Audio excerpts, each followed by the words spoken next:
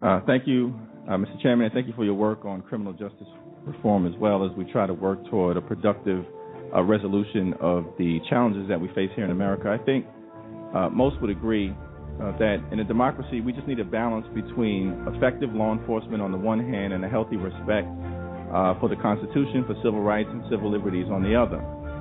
And what people want in inner city communities like those I represent, or as Sheriff Clark would refer to it as the ghetto, what people want is to make sure that the constitutional principle of equal protection under the law applies to everyone.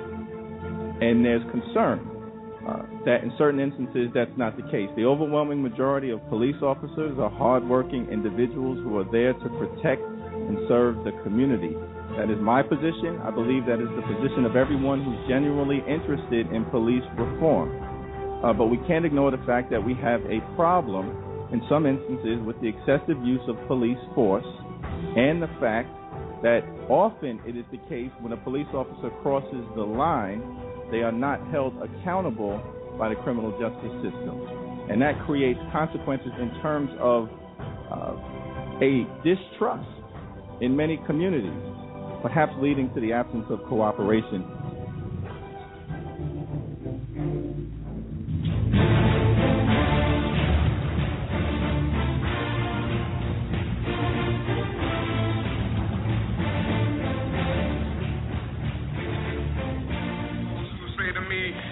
Stick to civil rights, I have another answer. Others can do what they want to do. That's their business. Other civil rights leaders, for various reasons, refuse or can't take a stand or have to go along with the administration. That's their business. But I must say tonight that I know that justice is indivisible. Injustice anywhere is a threat to justice everywhere.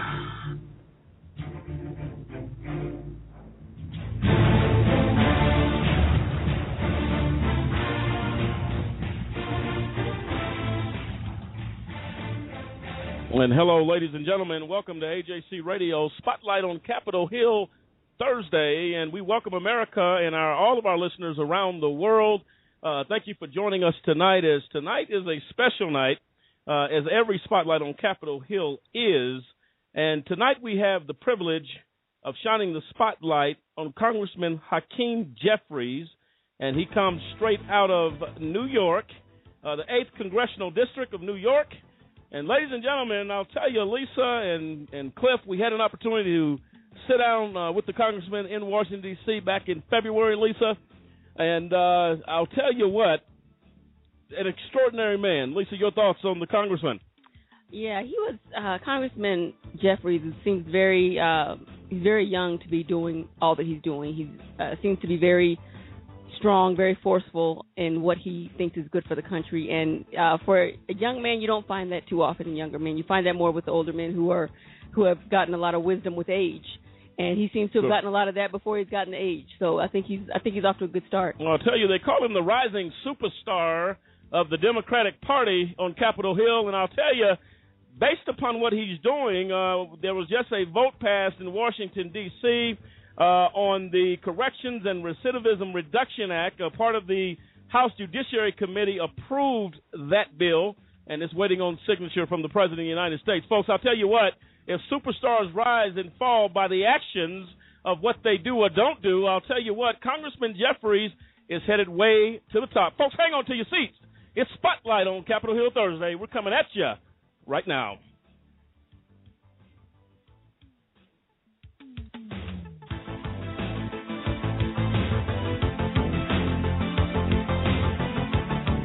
And there you have it, ladies and gentlemen. I am Lamont Banks along with Lisa Stewart, Cliff Stewart, and Dennis Merritt, and the whole AJC radio team tonight as we shine the spotlight on Congressman Hakeem Jeffries. And this is a humdinger, Lisa, as we said earlier, a very gracious man, took time with us out of his busy schedule, Cliff, there in Washington, D.C. As a matter of fact, Lisa, it was in the evening time. Best I remember, was later in the day. Yes, it was. And there was a lot of things going on there. And I'll tell you, what a gracious man doing some big things. You're going to learn all of that tonight about the Congressman, also giving us a one-on-one exclusive interview that you're going to hear tonight on this program. Only on AJC Radio you're going to find that. And right now, folks, in New York City, 45 degrees, mostly sunny. Colorado Springs, where we're coming live from, 53 degrees, partly sunny, not too bad here in Los Angeles, 69. Washington, D.C., from our nation's capital, we got 65 degrees, folks, clouds and some sunshine, and we look forward to giving some good weather forecasts as the spring continues to head our way. And, Dennis, as we've talked as well in regard to Congressman Jeffries, some of the things he's doing, you can't help but appreciate his hard work. Oh, yeah. I mean, if you think about it, justice reform is great. I mean, we know we got problems in our prison systems. We know we got some things that we need to fix, and for him to be on the positive side of making a change is something great and good to be looking forward to it. Well, it sounds like, folks, it's the 4th of July, honestly, in AJC Radio. You feel like breaking out the barbecue potato salad and lemonade because this is a celebration of Congressman Hakeem Jeffries, and we look very, very forward to this. And, Lisa, read the disclaimer for our folks, would you? Sure. We'd just like to remind everyone that we are not attorneys and that A Just Cause does not provide legal advice. You want to contact your personal legal advisor for all of your legal needs. Also, the opinions expressed by callers and guests do not necessarily reflect that of A Just Cause or AJC Radio. And as always, we want to thank you for tuning in and choosing to spend time with us this evening. Yeah, and thank you for that, Lisa. And, folks, we invite you to call in tonight, wherever you are in the United States, around the world, 347-838-8976. That's 347-838-8976. And tonight, Congressman Jeffries' criminal justice reform is just one of many things, Cliff, that Congressman Jeffries is doing to be in Congress on the short period of time that he has been there. He's making some serious impacts on our nation's capital. Your thought on that, Cliff? Absolutely. I mean, everything that you read about him, everything that you see him doing, you understand why they call him a rising star. I mean, he puts the time in, he does the work, and he's not afraid to, be controversial when it comes to issues that he's passionate about. You hear him up there arguing for when he's about to make his vote and arguing his point. He is not shy about his stance on civil rights. He really doesn't. And Cliff, you'll find along with Congressman Jeffries, even his colleagues that we've had the privilege of spotlighting on this show, they speak very highly of Congressman Jeffries. Congresswoman Jackson Lee, who we highlighted last week, she spoke highly of Congressman Jeffries. I mean, it's a consistent level of respect for this man that's doing such great things in Washington. We're going to get right back to that. And, folks, hang on. It's going to be a good one. Break out the patriotic flags. Tonight, we visit our nation's capital with one of the best, and that's Hakeem Jeffries. So stay tuned for that, folks. Again, feel free to call into the show and comment, if you will, at 347-838-8976. We'll say right now as well, we're going to invite you to go out to change.org for the IRP-6. We are seeking and asking President Obama to grant clemency to the IRP-6 who have been wrongfully convicted, have been sitting in prison now for going on 4 years. Lisa, you said in July. Yes. We got a lot of petitions out there, folks, at change.org. Not we, but a lot of people are doing a lot of things seeking justice. We're going to ask in this case to please sign the IRP-6 petition. Just go to www.change.org. Sign the petition. Just search IRP-6. Also remember Renee Lima Marin, the young man who was did I believe 10 years in state prison. They came back after he was paroled, complied with parole, got married, started a family, bought a house, maintained a job. And they came and took it from him and said, I'm sorry, oops, we made a mistake. We're sending you back for 98 years of prison time. Folks, it's not fair. Please go out to change.org. We ask you to remember Jasmine and her 2 children in your prayers, and also the IRP-6. And who are the IRP-6? This show and every show going forward is dedicated to the IRP-6. Who are they? They are David Banks, Gary Walker, Kendrick Barnes, Dave Zerpolo, Clinton Stewart, and Demetrius Harper as we seek justice to bring these men home. Okay, Cliff, we had talked earlier in regards to a story, some current events you wanted to kind of kick off to our listeners about. Go ahead, please. Well, yeah, there's a story out in People, as in People magazine. They have an article from February 17th. It is entitled, shockingly, detective arrested for allegedly kidnapping a man and breaking his leg while escorting him home from a police interview. Now, there's so many issues with this story because first off, you talked to the police. Now, like, okay, well, thank you, sir, for coming in to help us out. You're going home. The police officer who's taking you home kidnaps you, breaks your leg, and then drops you off somewhere. They said Detective Adam O'Donnell was escorting Theodore Life Jr. home from the Philly PD Special Victims Unit on February 3rd. The prosecution statement alleges O'Donnell grabbed Life once both men were beyond the reach of the department's security camera. So this is not this is premeditated. He had it all planned. As soon as we get away from those cameras, I'm kidnapping you. So what he did, O'Donnell was alleged to have kicked Life in the knee. The kick caused Life to drop to the ground in pain. As he stood up, Life noticed that he couldn't put weight on his leg. It was later determined that his femur had sustained a non-displaced fracture. Now, to break your femur is your thigh bone. It's a pretty hard kick. Yeah, that's a pretty hard kick. When you got on police boots and they're steel-toed and you catch a man off guard, when you're supposed to be taking this man home as he's helping you in your investigation, and you kidnap him, break his leg. It says then O'Donnell then allegedly drove him to the Huntington Park section of Philadelphia in an unmarked vehicle, dropped him off on a random street miles away from home. And Detective O'Donnell is a 9-year vet of the Philadelphia Police Force. He turned himself in after being formally charged with aggravated assault, simple assault, kidnapping, unlawful restraint, obstructing administration of law, and official oppression. That is what you get from law enforcement in some instances. Wow. But this is the type of thing that shows you that something has to happen. Now, if there had been a body camera on Detective O'Donnell, then most likely he wouldn't have kidnapped this man and kicked him and broke his femur. Oh, absolutely. So, I mean, this is one of those sickening stories that you say, okay, there's so many reasons that it shouldn't have happened, but we will see if Detective O'Donnell gets off on all these charges of assault, kidnapping, obstruction, and the other ones that I read. Just had to get that. No, got to get that in, folks. Go to any any place online, probably any newspaper, and see the continued abuse of power by police officers. Folks, right now, we're getting ready to go on the other side of this break because guess what? Dessert's on the table, folks, as tonight, Spotlight on Capitol Hill goes a whole nother level, and his name is Congressman Hakeem Jeffries. You don't want to miss this. Do whatever you got to do and get back and come back with us, if you will, because Spotlight on Capitol Hill kicks off next. We'll be right back.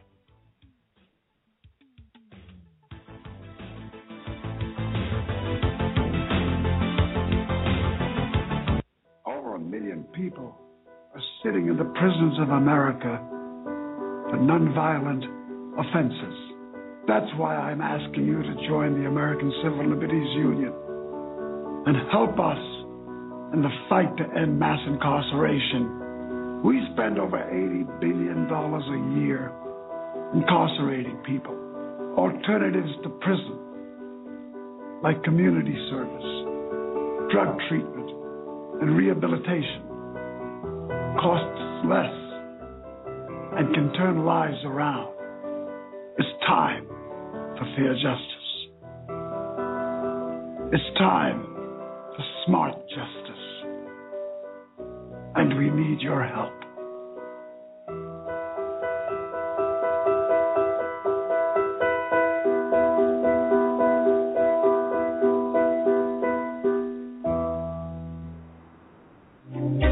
Here are 50 white guys. Here are 50 black guys. Here's how many white guys can expect to go to prison in their lifetime. The chances amount to 1 out of 17. Now here's how many black guys can expect the same thing. The chances are 1 out of 3. Why? Lots of reasons. It's complicated, but one thing is clear. There's racial bias at every level of the criminal justice system. When blacks and whites commit the same kind of crimes, blacks are more likely to be arrested. Once arrested, they're more likely to be convicted. Once convicted, they're more likely to serve longer sentences. Look at the numbers in America's so-called war on drugs. About 14% of American drug users are black, as are about a quarter of drug sellers. Yet blacks are 34% of the people arrested for drug crimes. And those convicted of drug crimes, 46% are black. By the time we factor in sentencing, there are actually more black drug offenders than white ones in state prisons and in federal prisons. In the end, the incarceration rate for drug crimes is 10 times higher for blacks than it is for whites. These are the facts. Racial disparity in America's war on drugs is one big reason that 1 out of 3 black men can expect to go to prison in their lifetime.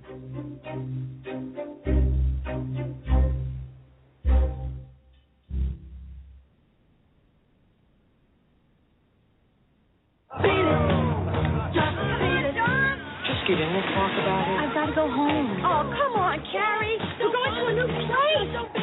But she wants to go home, right? Let's go. Whoa. You okay to drive? Yeah, I'm fine. You sure? Relax. What's a few beers? If you don't stop your friend from drinking and driving, you're as good as dead. Drinking and driving can kill a friendship.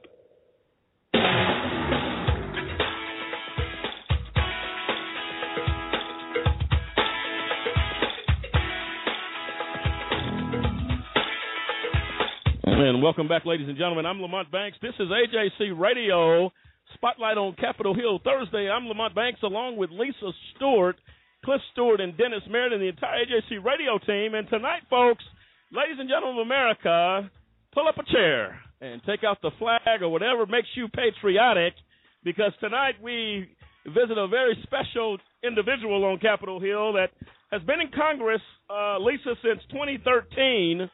And you know what? I tell you, when you meet Congressman Jeffries, you would never know that he has been there only since 2013. No, you would not. He carries himself, again, as I said earlier, he's respected among all of his colleagues that we have talked to that have alluded, Lisa, even on clips on our research. They say we would like to say a very special thanks to the congressman from New York, Congressman Jeffries, for his leadership. I'll tell you what, superstar, again, of the Democratic Party on the rise, and a representation of what lies ahead. It's very, very good for me to know someone of his age and of his stature and his abilities is up there on Capitol Hill doing some things. Dennis, your thoughts on that? Oh, like I said earlier, it's just awesome that he's got his hand in anything that could affect somebody that's been wronged in our judicial system. I mean, and I think that's good that he's really getting out there. He's straightforward. He's saying, okay, let's make this happen. I'm going to back bills that are right, bills that are good for those that have been, on the bad part of the justice system. So justice reform, I'm all for it, and I think he's doing a great job.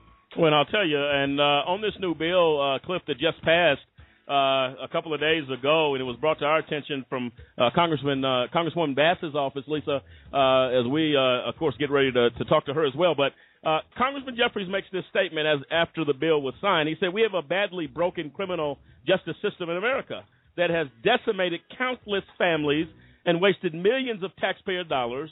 This bill is a significant first step in the right direction with respect to encouraging rehabilitation, promoting successful reentry, and improving the efficient administration of government funding. The country will be a better place when this legislation is enacted into law." I mean, that is just no nonsense. To the point, the benefit of this bill passing speaks volumes. And when you get into the title of the bill, Corrections and Recidivism Reduction Act, and it's to reform the federal prison system, strengthen public safety, enhance prison security, provide inmates the help they need, and protect civil liberties. This legislation is one of many bills that have been approved by the House Judiciary Committee as part of its bipartisan criminal justice reform initiative. Cliff, when you read that, that's exciting because they've been talking about this. And I'm telling you, let me say it again. You're going to know what I'm getting ready to say, Cliff. Talking the talk, but walking the walk. That's right. And that's exactly what they're doing. Your thoughts, Cliff? Yeah, and what it shows you is that Congressman Jeffries is that his path, his goal about civil liberties is continual, because you look at some of the other things that he's done. In 2015, he came up with the Formerly Incarcerated Voter Registration Act, where he's basically directing the BOP to include among the reentry planning procedures the provision to federal prisoners of information about laws and regulations governing their rights as an individual convicted of a felony who's been released from prison to vote in each state, and any voter registration or application forms the prisoner will need to complete in order to vote in the state in which the prisoner will reside upon release. So this is an extension to this former bill, because he's saying, look, these people have paid their debt to society. They've paid their time. He's forcing the system to get into the role of rehabilitation. The Bureau of Prisons, it's a turnstile. People come in, they go out, they come back in, they go back out. He's saying, no, give them the tools that they need to teach them how they can be a viable member of society again after they paid their debt to society. And, starting from when he got in Congress in 2013 and now still pushing, saying, hey, we have to do this, because you cannot, these are not just people that you throw away. Everybody deserves a second chance, and Congressman Jeffries is ensuring that that's put into law. That's awesome. And I'll tell you what, a little bit of history on Congressman Jeffries. Represents the diverse 8th Congressional District of New York, an area that encompasses large parts of Brooklyn and a section of Queens. And I'll pause right there.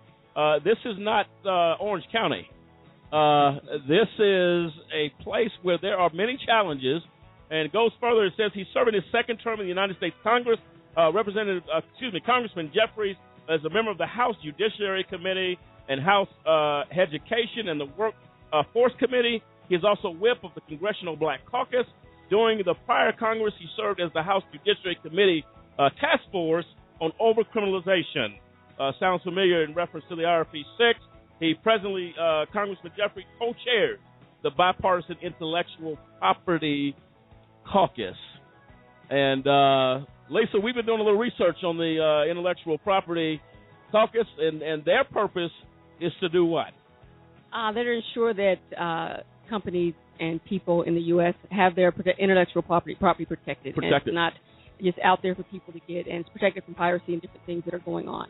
Go ahead, Cliff. No, just going to say, and to extend on that, that is not to ensure that it's protected against, other people, copyright infringement and things like that, but also that your intellectual property is protected from the federal government. That if the government comes in, if they happen to seize your intellectual property, if they take your patents, they take your inventions, and they take your technical property, that you have the right to get those things back. They cannot just say, okay, we took it in a raid, we hold on to, we have it, and so we can keep it forever. No, the right against intellectual property infringement is across the board. I can't infringe upon intellectual property of another person, and the federal government cannot infringe upon the intellectual property of a corporation or a citizen of the U.S. Well, the reason that is because if you take intellectual property, you steal the business ideas, exactly, and you damage the economy, you damage the entrepreneur spirit of America.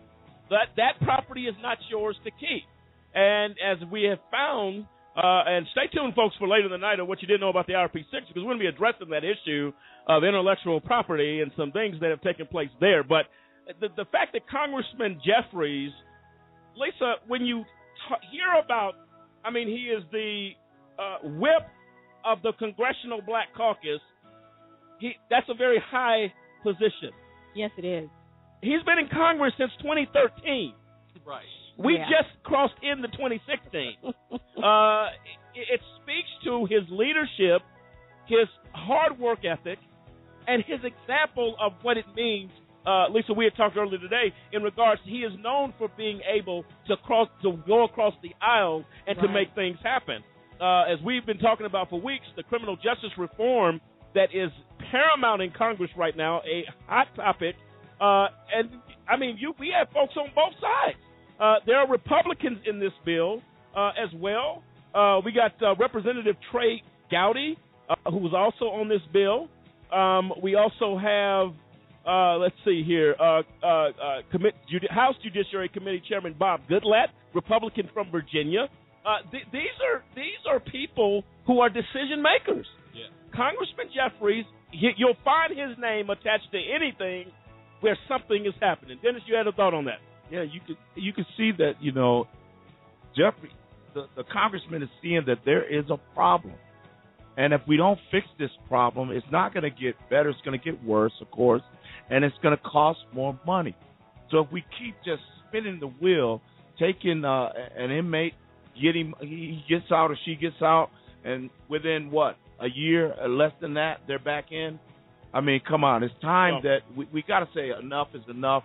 Let's reform our justice system so that not only it saves taxpayers dollars, but we also educate. We also get people back into the workforce. We give them a chance to vote again, as you alluded to earlier. Sure. Well, I tell you what it does is it enables our economy. See, people don't understand that. We have over 5 million children who are without parents who are incarcerated.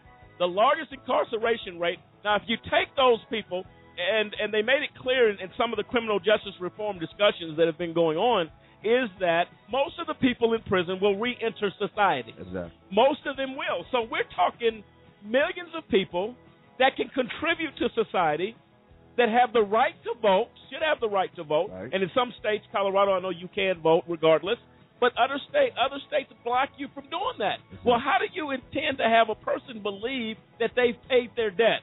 Congressman Jeffries and this initiative and continue pushing of initiatives of criminal justice reform, being the whip of the Congressional Black Caucus, looking at how minorities are suffering injustice in this country, it tells you we have a leader and a rising leader, Lisa, that's on the rise to what's happening here in America today. Absolutely. I believe it speaks to the fact that he is a born leader. If he wasn't a born leader, he wouldn't be leading so many at such a young age. No, absolutely. It goes further to say Congressman Jeffries has emerged as a tireless advocate for social and economic justice. He has worked hard to help residents impacted by the devastations of Superstorm Sandy, reform our criminal justice system, improve the economy for hardworking Americans, and make college more affordable. We're going to dig into all of that because those, when you think about just those items alone, it sounds like somebody is trying to shape America. Cliff?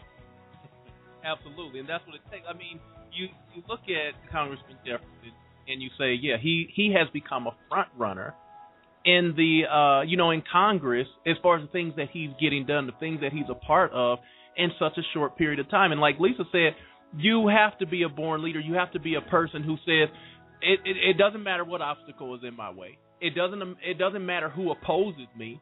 It doesn't matter how negative what negative things are said about me. I am about getting these things done. And that is what Congressman Jeffrey does. He lays it out on the table and says, look, these are the things, this is what needs to be addressed. This is what we need to deal with.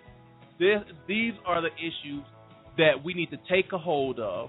And the bad things, strangle those out of society, and the good things uplift them. And that is what he does. And you can only commend him for his stand that he has taken with the criminal justice reform.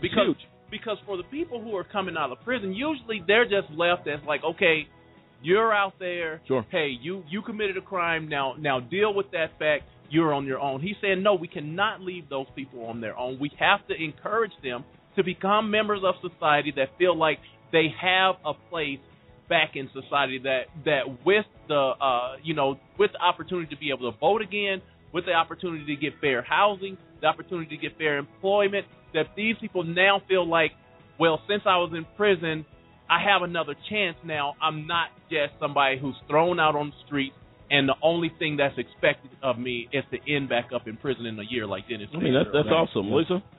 Yeah, I was looking here, and it says that Congressman Jeffries was dubbed by the Washington Post as Brooklyn's Barack Obama. Wow. Hold up. Wow. He doesn't believe there's any physical resemblance, but he's working hard just the way our president's working. He's fighting for some of the same things. He's fought for job creation, quality education, affordable housing, gun control, unemployment insurance, fair minimum wage and the protection of programs like Medicaid and Medicare. He's been fighting for those things. I'll tell you what, folks, we may be looking at the next Barack Obama, no pun intended, folks. We may be saying President Hakeem Jeffries, and that'll be fine with me, because what we're seeing here with the congressman, we haven't even got deep into this program, and I'll tell you what, the temperature is rising as we talk about this man making a difference in our nation's capital. And it goes further to say that Congressman Jeffries began the 114th Congress determined to lead in a bipartisan manner. At the outset, he teamed up with Representative Peter King to pass the Slain Officer Family Support Act of 2015, a bill that extended the tax deadline so that individuals making charitable donations to organizations supporting the families of assassinated New York Police Department detectives, it says Wen Jian Liu and Rafael Ramos could apply such tax deductions to prior years' tax return, and President Obama signed the legislation into law. Cliff, he came out the gate crossing the aisle. That's right. That doesn't happen, not too often. No, but what it shows is that, and it is a continual theme here on Spotlight on Capitol Hill, that these members of Congress, they do what it takes to get the job done. There is nothing wrong with crossing the aisle to get like-minded people to say, hey, this is some legislation that needs to be done. This is something that needs to be handled and taken care of for the American people.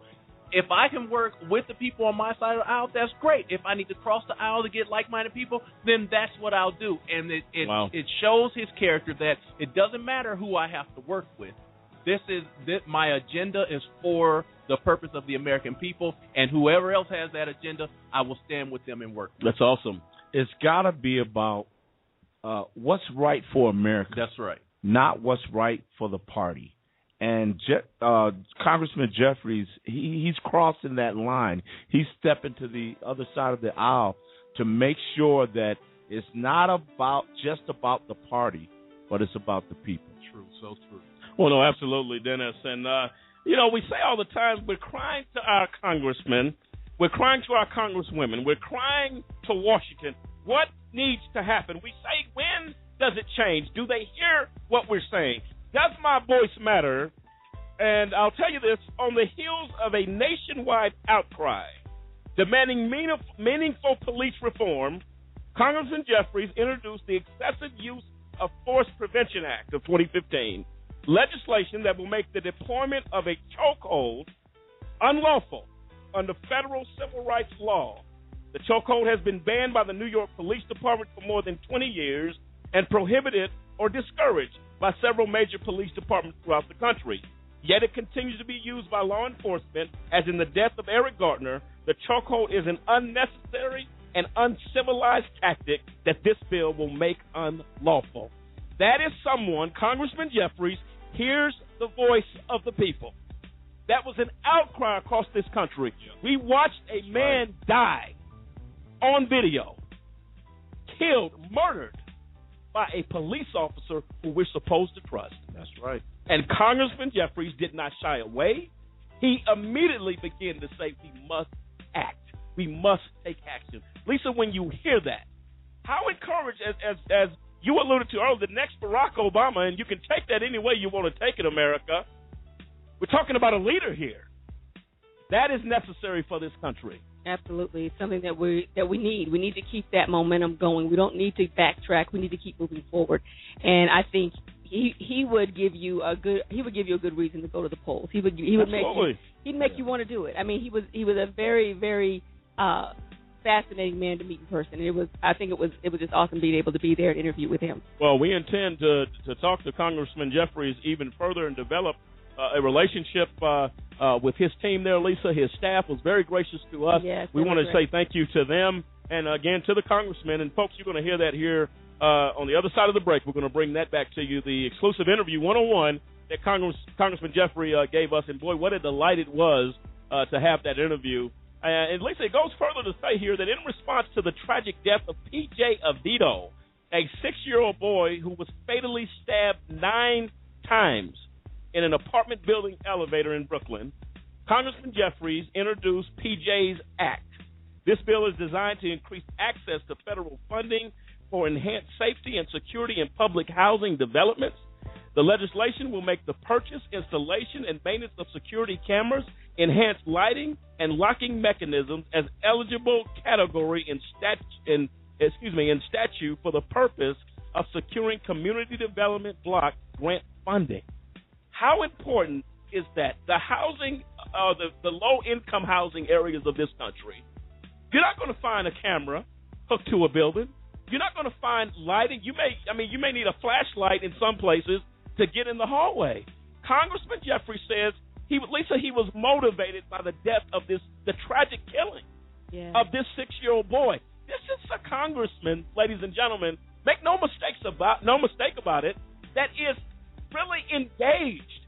That a death of a 6-year-old boy would any of us would be outraged with. Congressman Jeffries happens to sit in our nation's capital and has the power to do something and say, wait a minute. And it says here he was motivated, Dennis, as a result of that tragedy. And he moved immediately as a result of tragedy. You got to have a heart.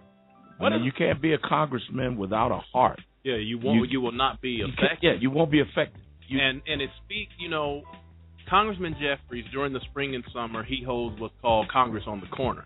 And that's where he goes to outdoor office hours throughout the district. And at each stop, he sets up a table in front of a local post office or on a neighborhood corner, and his constituents there in New York are able to meet with him one-on-one without an appointment. He's just on the corner with a table. Imagine that. Wow. You're on the corner. You're walking down the street. You just came from the store, grabbed you something, and you see sitting on the corner with a table and a chair. Wow. Your congressman. Does that give you chills a little bit? And he's sitting there and he's saying, hey, Cliff, what's going on with you and your community today?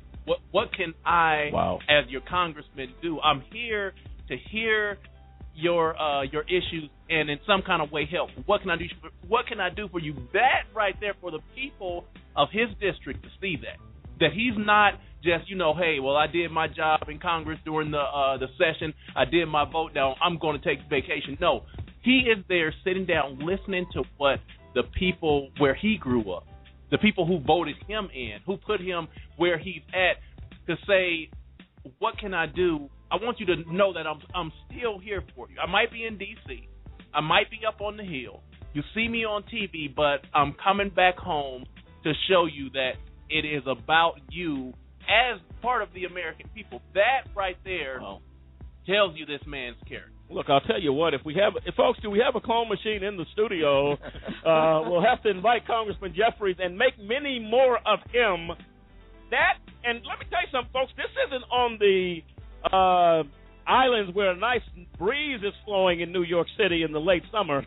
We're talking about high humidity heat and record temperature heat, and he takes the time. Folks, Congressman Jeffries is connected to America. This is an American ambassador. Yeah. We don't say that often. Who will represent? We say that back in the day. Who's representing is what they used to say. Who will represent America? And the American people. Congressman Jeffries, to me tonight, we shine the light on a man who is not talking it, but he's doing it. And that thing, Cliff, in regards to what he does every summer, spring and summer, to go out when he could actually be resting and doing whatever he's doing, he's in a position to really make an impact and to make a difference. And it says here that Congressman Jeffries was actively involved in the passage of a number of other key pieces of legislation, including Disaster Relief Appropriations Act of 2013, a bill that provides billions of dollars in Superstorm Sandy recovery to the 8th District and other affected areas.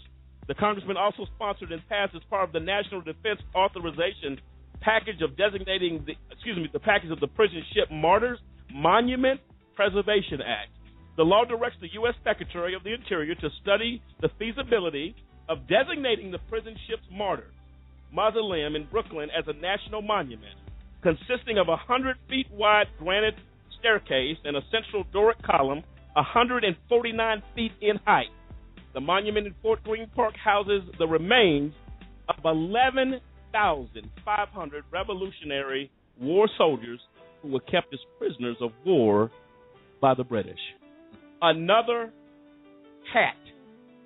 He says, I want to do something, let's just put some flowers on some granite stone or whatever. He says, let's build a memorial to remember the lives. It talks about his number one connection, that human life really matters. and the price that was paid, Cliff, by those soldiers, 11,500 soldiers. Yeah, because you see so many times with those veterans who have, served our country, put their life on the line in times of war, and just, made the sacrifice of being a part of the armed services, even if they didn't go to battle. It is to be commended, and they should all be saluted. If it were up to me, I would give them a lot more than they get. But for Congressman Jeffries to say, look, we're not just, like you say, we're not just going to put, a 1 foot block of marble and light a candle on it. No, we're going to put something that reminds the American people that these are the people who gave their lives during this time. These are the people that should be commended who basically allowed America to come into fruition. And, I mean, just across the board, he is laying it out across the board of the things that he is about, that he fights for, the legislation that he continues to push. And, he's another one that leaves you speechless of, just getting things done up there on Capitol Hill. Well, folks, we haven't even, it's kind of like going to the dinner table.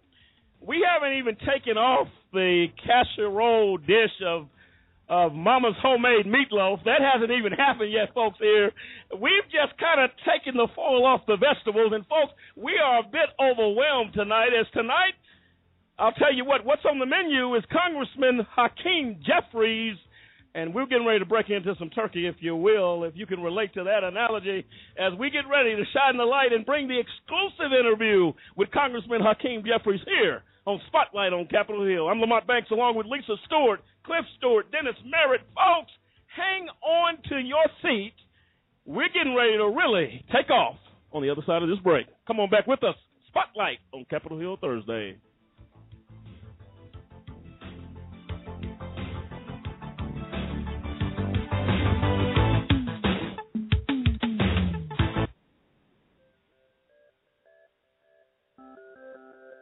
The United States houses more human beings in prisons than any other country in the world. This is true whether you're counting total numbers or in relation to population size. This wasn't always the case. The number of prisoners in the U.S. began to rise dramatically in the 1970s. So what changed in America compared to other countries? While there are several competing theories, a look at the data reveals that a significant part of the prison growth in the last 40 years has been driven by the war on drugs. Here's the data. By 1980, there were over 315,000 prisoners in state and federal facilities. 57% were violent offenders. 30% were property violators, such as thieves or those convicted of fraud. 5.5% of inmates were in for public order and other miscellaneous offenses. And the remaining 7.5% were non-violent drug law violators. 10 years later, the drug war had grown, and the total American prison population had more than doubled to over 740,000 inmates. The proportion of offenders in each type of crime had also changed dramatically. The most growth occurred in the non-violent drug offender population, which grew to a significant 24%. And this last statistic actually understates the influence of the drug war on prison populations. Many studies have shown that drug prohibition causes violent crime by leading to the formation of gangs and cartels. And thus it is safe to say that the number of violent criminals under prohibition is higher than it would otherwise be. From 1990 to 2000, the drug-driven population growth continued. By 2000, the total prison population had almost doubled again to over 1.3 million inmates. And by 2010, the prison population was up to 1.6 million people. The growth has started to settle and even decline in recent years, but the proportions of offenses are retaining their post-1990 levels. America's unique methods of enforcing drug prohibition seem to parallel its unique prison population. And one has to ask, is our country really better off with so many nonviolent drug offenders behind bars? Are drug users likely to be cured from addiction by being locked up? Has locking up dealers and users lessened the demand for drugs? Certainly, the effects on overall usage could not be called a success. And yet we spend billions every year on this war and lock up hundreds of thousands. Surely there must be a less costly approach to addressing drug use in America.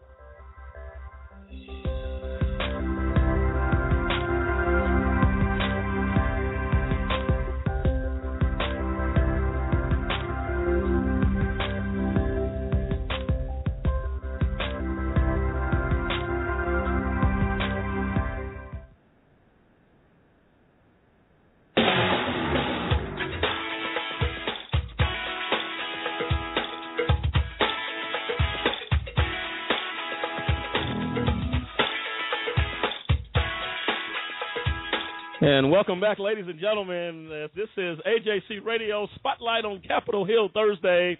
And, folks, we're excited here in AJC Radio tonight. And, Dennis, reason to be excited, isn't it? It's great. I was just thinking about when we were talking about how the congressman goes to the post office and sits out and greets the people. And I thought about when I was in the military how we had an open door policy. That was the greatest thing ever because I didn't have to go through anybody to see somebody that could help me. And for him to sit out there and just say, hey, ask me anything, tell me how you're doing, let me know what's going on, that is truly commendable for a congressman. Well, it's awesome. And, folks, let us not delay this any further. Right now, we're going to bring you the interview, recorded live on location in Washington, D.C., and I'll tell you what, it was a humdinger. Folks, hang on. The interview is coming to you right now.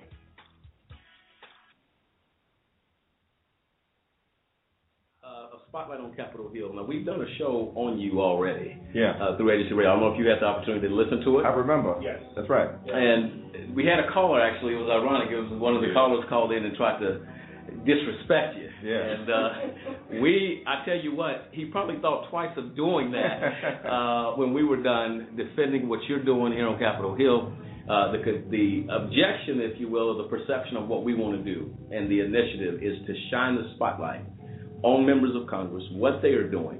And the slogan down there says, people are always talking about what Congress is not doing. Yeah. AJC Radio commits to talking about what you folks are doing up here. And I'm telling you, Congressman Jeffries, we have interviewed Congressman Conyers.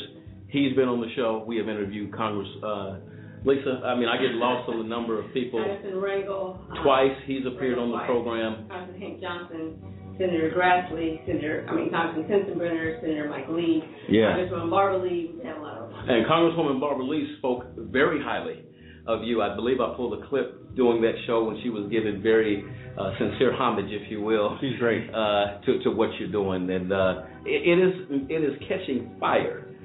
With our audience, we're with the Blog Talk Radio family, internet radio. It's in the numbers, Cliff, of almost 21 million people across the United States. We have people calling from the UK, Australia. People are knowing what America's leaders are doing through Spotlight on Capitol Hill. Yeah. The American people are hearing what you folks are doing because here's our objective. If you can get the American people to hear the work, to hear the man or the woman, the husband, the wife, the father, guess what? That's going to make me get up. I don't care how cold it is in November where I live. I'm putting on my boots and going to the vote. I'm going to vote because I believe I have a relation or a connection with the Congress people, and that's what we're seeing happen, Lisa. We're seeing it in huge levels. Yeah.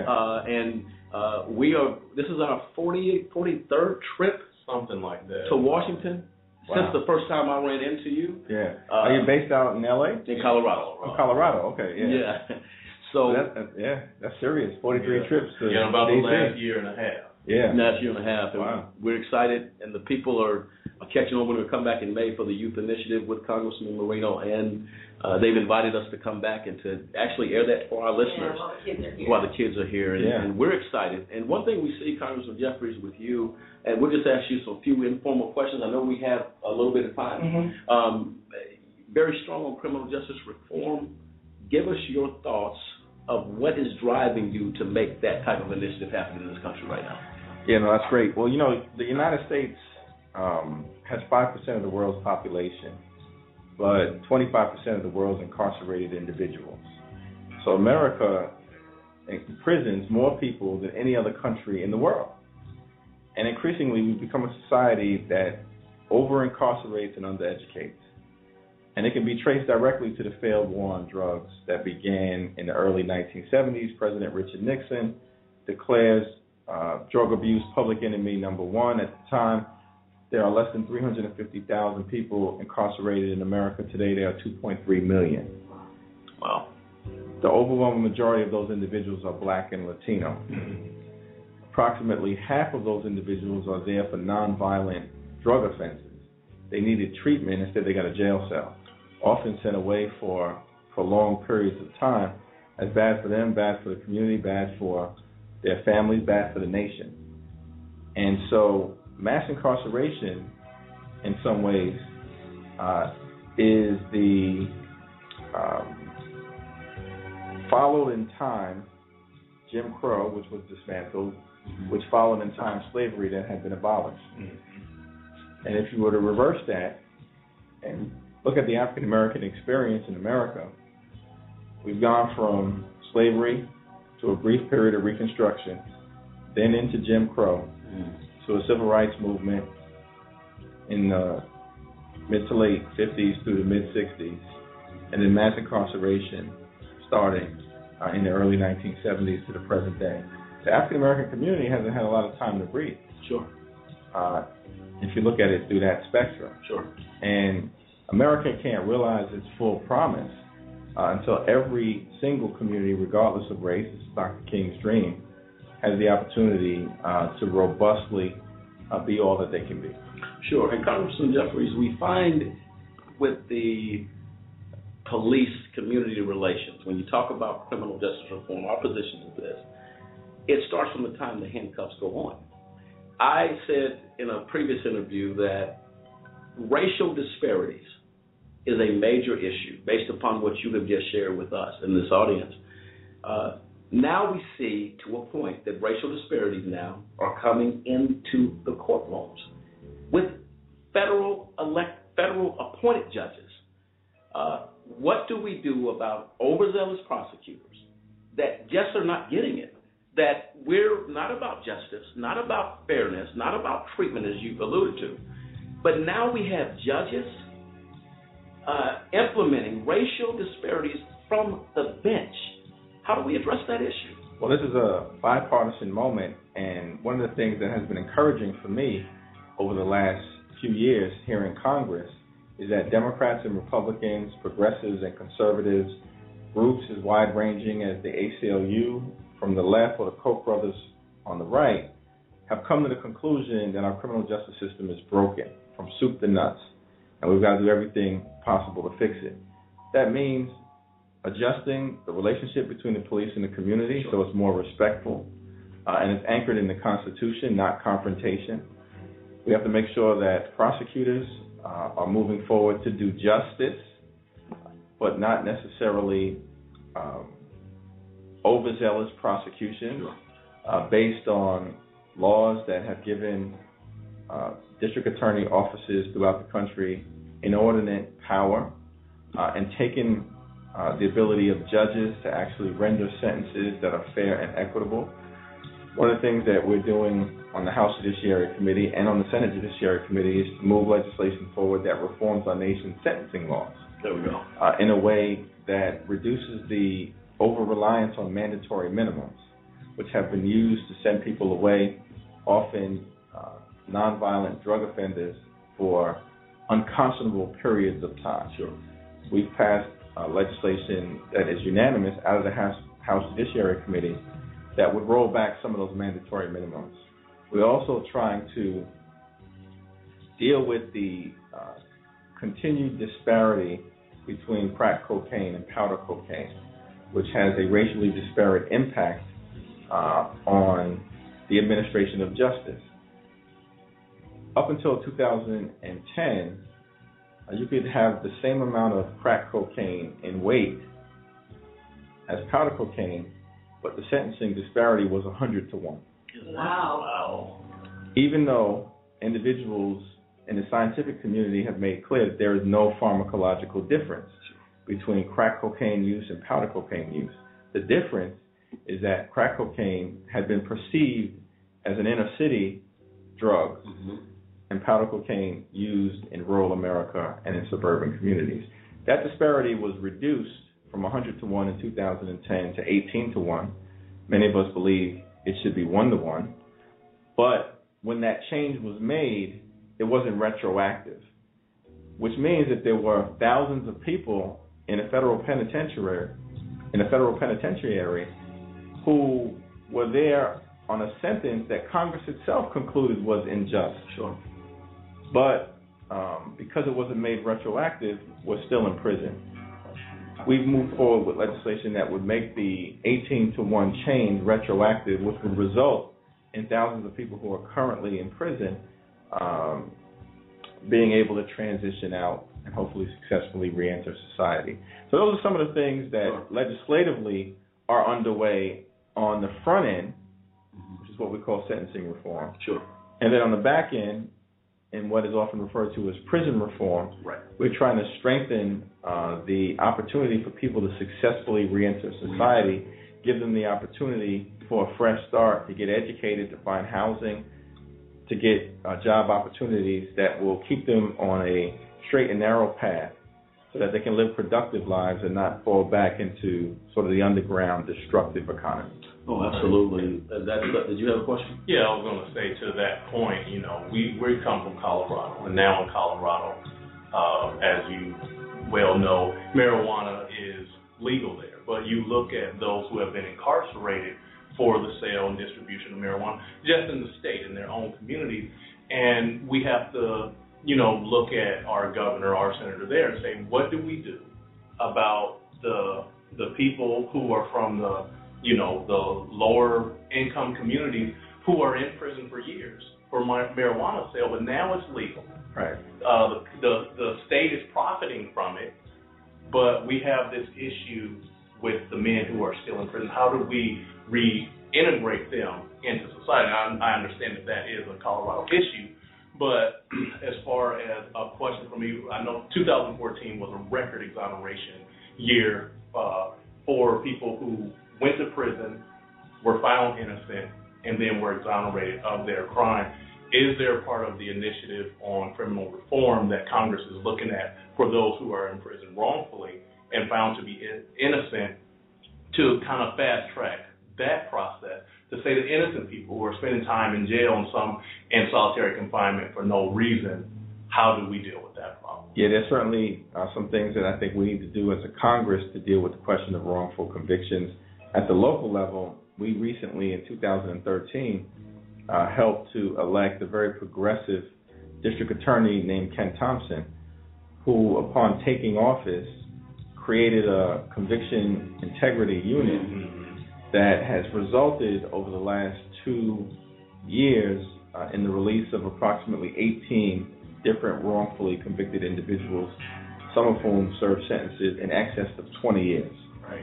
And his office continues to review those additional convictions to determine if there are innocent people who remain behind bars. It has become a national model, and one of the things that we are urging many of our colleagues here to do is to look at what is happening in Kings County with this conviction integrity unit to see how it can be modeled in different jurisdictions out in Colorado as well as other places to deal with the question of wrongful convictions. I mean, our society has gotten to a place as a result of this mass incarceration era where individual lives were treated like statistics, and many railroaded in ways that is inconsistent with the notion of innocent until proven guilty and all of the foundational pillars of our Constitution.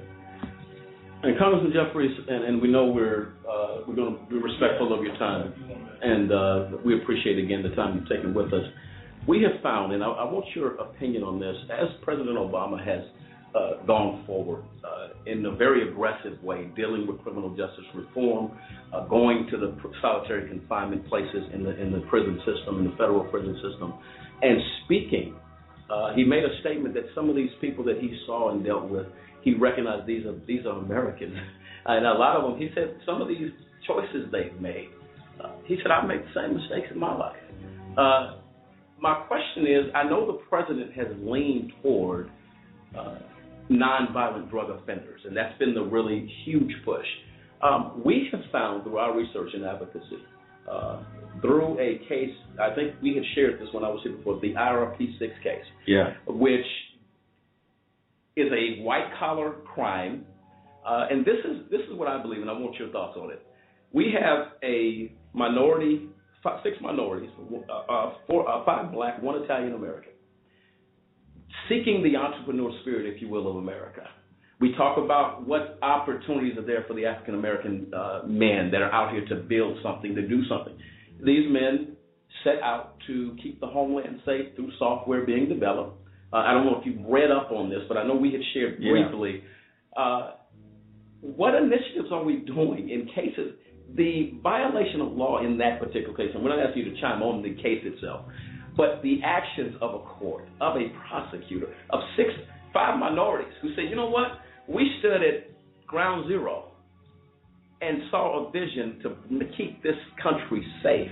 Patriots of America, former presidential appointment to the Air Force Academy, NORAD, I believe, cybersecurity, Patriots of America, who I think, U.S. Navy. What are we doing to address? And every time the president comes out and says, hey, we're going to do something, and I believe in what he's doing and what Congress is doing, it is clear the steps are being taken. What do we do about something like the IRP6? 6 men who have software that Americans sit on their couch, is ISIS going to attack us tonight? And they went out with the entrepreneurial spirit to do something, and America came back and thanked them through the most bizarre acts of violations of the Constitution that you can imagine. How do we address those issues? Yeah, it's a great question, and there are several members of the Judiciary Committee that I can say are committed to trying to deal with the problem of government overreach in the context of aggressive and inappropriate prosecution. For about 18 months, I sat on a task force on overcriminalization, which examined sort of the explosion of incarceration in America and the impact that overzealousness has had on communities in being out of balance with notions of liberty and justice for everyone. We examined as part of that the sort of failed war on drugs, but there were other aspects to it to deal with overcriminalization in sort of the administrative crime offense category. And there are many Republicans, my colleagues on the other side of the aisle, who are particularly interested in dealing with instances of government overreach by prosecutors where individuals were pursued criminally for what may more reasonably be characterized as an administrative civil offense at best. Absolutely. Right. Some of the tools that prosecutors have used in this regard relate to civil forfeiture laws, which are in the process of being reformed, and that charge is actually being led by Republicans in the House and the Senate. Mm-hmm. Many of my colleagues are also looking at changing the laws as it relates to mens rea, which translates into intent and guilty mind, which is what has always been thought of as important in the context of a criminal prosecution, but the mens rea requirements over time have eroded so that it's given some overzealous government officials the ability to prosecute people when there may actually be no criminal intent. Absolutely. Even if there was a technical violation of a statute. Sure. Right. And so we're working to deal with the mens rea issue, which will hopefully restore the right balance. I think the overwhelming majority of prosecutors, are involved in government service for the right reasons to help make sure laws are enforced in an equitable and fair way. Sure. But absolute power can corrupt absolutely, as Lord Acton once said. And that is a challenge for us in Congress to address, because ultimately, particularly in the House, we're the last line of defense as it relates to liberty and justice for the American people. Right. And we have to make sure that the balance is struck correctly. Okay, and Congressman Jeffries, we'll close on that note. What I will do, Congressman Jeffries, because I'll tell you this, and I'm being completely honest with you, again, we are thrilled for the opportunity because we understand you are a very busy individual. in Washington. We have learned over 43 trips. How insanely busy you people are. It's just something that's like, wow. And I think that's what's important that we push to the American people. I'd like to leave some information in regards to that IRP 6 for one reason, because when I talked to you last year, we were just on the run. You said, I want to hear this. And what you just said to us moments ago, and that it is the poster child of overreach, over-criminalization. When Eric Holder came out there, we had people sitting in prison for no good law enforcement reason. And what you just said speaks so much to what that particular case is. The case is over, so you're not chiming in on guilt or innocent or whatever, but I'm going to leave some information with you, Congressman Jeffries. I'd like to follow up with you later when you have an opportunity. We want you to know you have an open invitation to AJC Radio to get that message. Whatever initiatives that you're doing, we are making a huge impact in the minds of the American people. And what you said today, one thing I know for certain is that if Congressman Jeffries says it and he's committed to it, I've seen you on TV, I've seen you at work, I've stepped into hearings here in Washington, and I'm telling you, this is not a man you want to play with when it comes to the Constitution of the United States, and that is to be respected, because that is the purpose. What I say all the time on this program, the members of Congress and every spotlight on Capitol Hill starts with the oath. Welcome to the 114th, 100 and whatever Congress. There's an oath taken. Ladies and gentlemen of America, you got it right with Congressman Jeffries, because as we have seen over the period of time, we have been baffled just by what we've learned that, man, these people are not playing games up here. And certain people I've talked to, I'm like, okay, if I'm on Capitol Hill, I'm not messing with that guy or that woman. I'm not even going to touch that. So if you can agree, Congressman Jeffries, to please read that information. Yeah, absolutely. Make sure you leave it with Michael, and then I'll make sure that the person who specializes in criminal justice, who's great, on our staff, works with me to kind of review it. Okay. You want me to leave one for you and one for them? Absolutely, yeah. Okay. Brett, pass that to him, would you? There you go, Congressman. Thank you. And we appreciate you taking time with us. At the end of the day, we said before, ladies and gentlemen of America, that these congressmen and women take the time to sit down. And I'm telling you, he's probably been here for a long time today. And he took the time to meet with us, Congressman Jeffries. We are so appreciative of it. And we look forward to opening our door to AJC Radio. You have a friend here with us, and we'll go forward to get your message, your legislation, whatever you're doing, anytime. Call us, and we will put you on AJC Radio Spotlight on Capitol Hill to share those initiatives. That's great. Thank you for taking the time. Good to see you. Thank you so much. Thank you. Pleasure. Very much. Absolutely. Good to see you. Can I get a picture of you with them real quick? Well, he's in Sunday's best, so... Well, there you have it, folks. Spotlight on Capitol Hill. Congressman Hakeem Jeffries. Wow. Lisa, when you hear Congressman Jeffries talk, he is committed to justice. Your thoughts on that? Yes, he is. He's very much committed to what he's trying to accomplish, and I think it bodes well for the people of America that to have someone like that fighting in your corner, trying to get justice for the citizens of this country. Cliff, your thoughts? Yeah, I mean, it is his overcasting theme. What he talks about is justice, civil rights, everything about the American people. And sure, there are other initiatives that he has, but when it comes to just the rights of the American people, that is what he is about. The constitutional rights that were laid down by the forefathers of the country, that's what he's about. And his passion for it, when you hear him speak, when you hear him, arguing on the floor for his point, it is what he is about. All about the American people, their rights under the Constitution, and how that still applies to us today. That's awesome. Yes, that's the best word for it. Yep. It's awesome. Dennis, your thoughts on this champion on the Hill? Wow.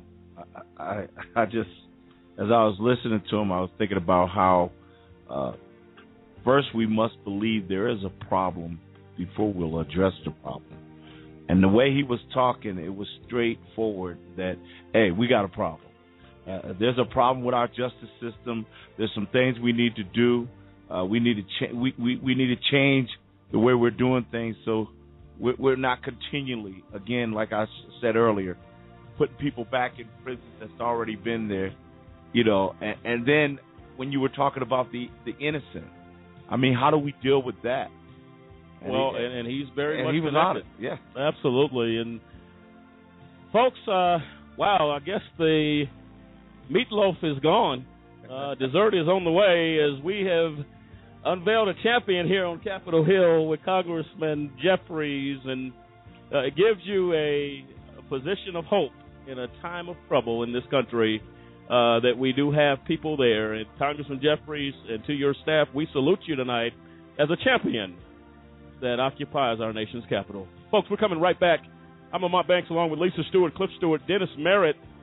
This is Spotlight on Capitol Hill Thursday as we have shined the light and have not even scratched the surface of unveiling a champion. His name is Congressman Hakeem Jeffries. We're coming right back here on Spotlight, Capitol Hill.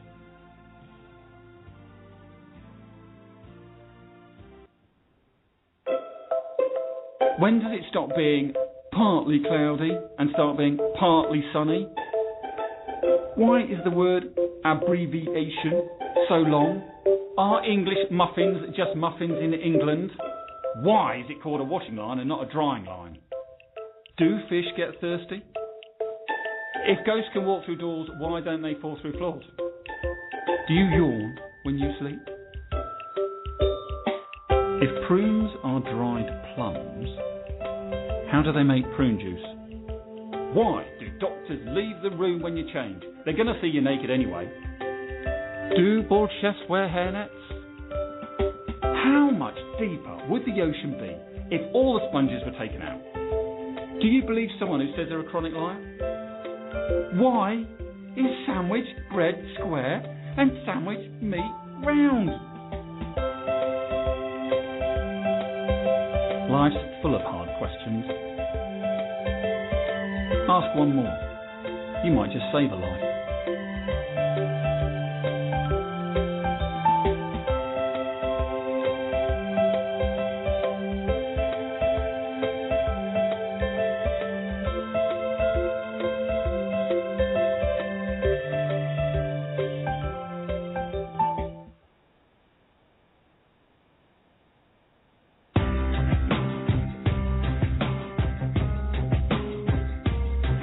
Does our justice system get it wrong, convicting innocent people of crimes they did not commit?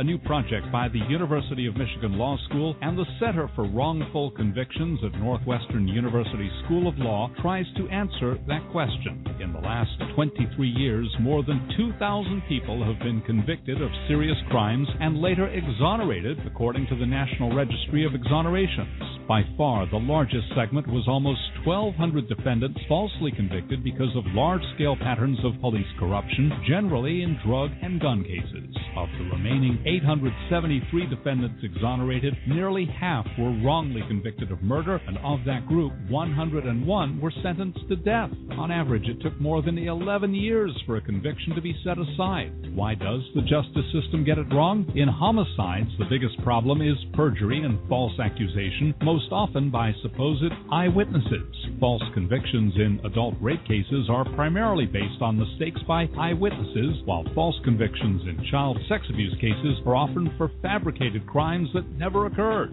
2,000 exonerations may seem small in a nation with more than 2.3 million people behind bars, but there are far more false convictions than the report contains. Most false convictions are never formally challenged, and those convictions that are successfully overturned receive little or no attention from the media, according to the report's authors.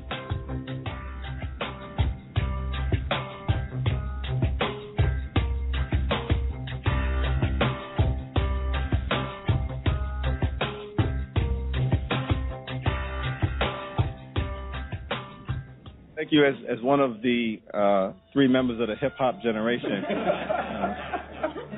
on the stage, although my kids don't necessarily think so right now. But it's an honor and a privilege to be part of this wonderful group, the leadership of Nancy Pelosi and Jim Clyburn, and as Representative Richmond indicated, to help relay to a different generation of Americans the importance of the struggles that have occurred in the past the progress that has been made, as well as the need to continue to move forward to address some of the issues that are relevant related to the relationship between the police and the community, college affordability, access to a changing job market. These are things that we want to make clear to bring the American life in a robust fashion, in a manner that allows them to pursue the American dream.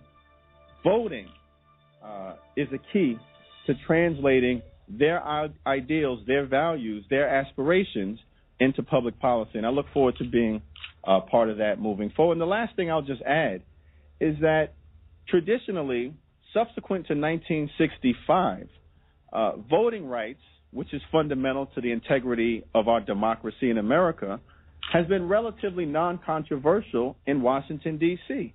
It was reauthorized on 4 different occasions with large bipartisan majorities, and every single time in 1970, Richard Nixon, in 1976, Gerald Ford, in 1982, Ronald Reagan, in 2006, President George W. Bush. Every single time the Voting Rights Act was reauthorized, large bipartisan majorities signed into law by a Republican president. There is no reason in this Congress we shouldn't be able to do the same.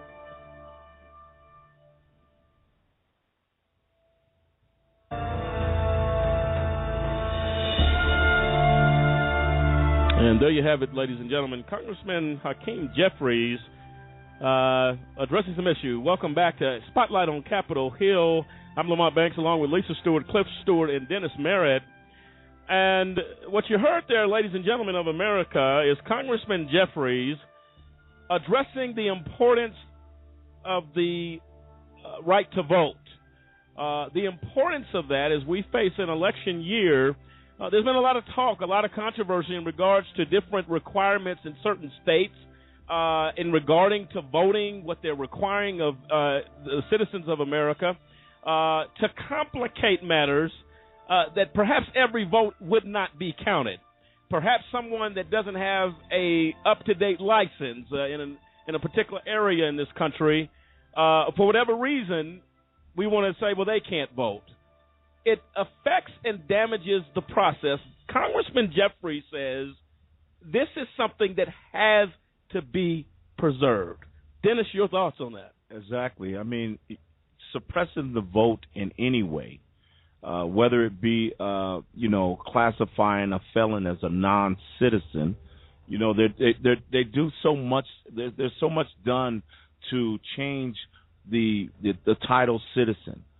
If you were born in this United States of America, whether you made a mistake or not, you should have the right to vote. Right.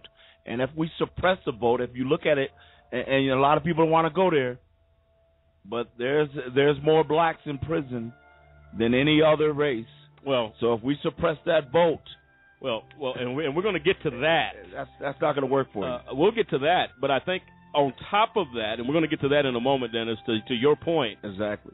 The voting rights that Congressman Jeffrey addresses in that clip is the underlining factors that states are trying to apply restrictions, right? Other demands on voters to supply this or supply that or do this or do that, when it's simple to just let the American people go to those polls and vote. And to your next point in regards to a particular bill that Congressman Jeffries is attempting to get through, Lisa, we talked about as law, is the formerly incarcerated Voter Registration Act of 2015. Now, this bill amends the federal criminal code to direct the Bureau of Prisons to include among reentry planning procedures the provision to federal prisoners of information about the laws and regulations governing the right of an individual convicted of a felony who has been released from prison to vote in each state. Any voter registration or application forms the prisoner will need to complete in order to vote in the state in which the prisoner will reside in upon release. Lisa, when you think about that, that's just one small step that Congressman Jeffrey, is looking to do, to say, look, when do we draw the line and say, wait a minute, a debt has been paid to society. These men made mistakes, women made mistakes, but you've paid your debt to society. Why? Exactly. And, Lamont, it's almost like they're no longer citizens of this country. They're citizens, as long as they're citizens of the United States, they have a right to vote. They should be given that opportunity. Just because they broke the law at some point in their lives and made a bad decision, once they've left prison, once they're out of that system and they're going on with their lives and they're no longer committing crimes, they're no longer doing anything wrong, why then would they not have that opportunity to be treated like any other citizen of this country? Well, I think, Lisa, to that point, this is why we keep saying the vision of Congressman Jeffries. He's addressing every issue on the horizon. Yes, he is. Every issue, voting. He's dealing with the war on poverty, police accountability, minimum wage he addresses. He is on every side of the American citizen. These are things that not only affect today, they shape America's tomorrow.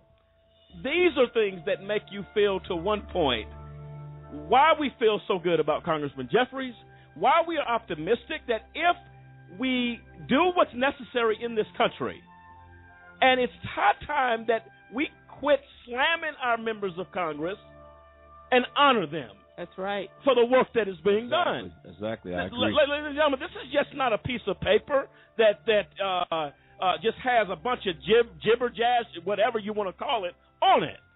These are laws that shape America that will affect your children, their children, and the freedoms that we are supposed to hold dear in this country. Dennis, you look like you got something to say. It's just amazing. I tell you, he's doing a great work. And I tell you, if we could get everybody on board, let's cross these political lines. Let's start thinking about the American people and what's best for our citizens. And that's what he's doing.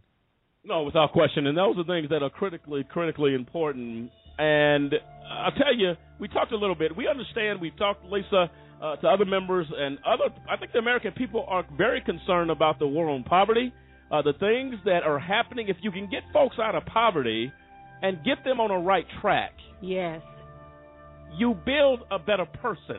Awesome. You build a better nation if we can eliminate poverty. And Congressman Jeffries spoke very, very clear about this issue. This month we mark the 50th anniversary of the declaration of the War on Poverty.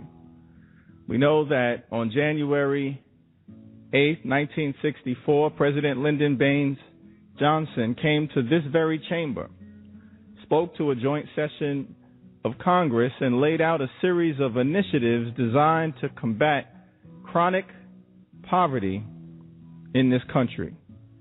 As a result of this effort, there were many legislative battles that were won in the march toward the creation of a great society. Medicare, Medicaid, Head Start, school breakfast program, the Food Stamp Act, minimum wage enhancement, Job Corps, college work study.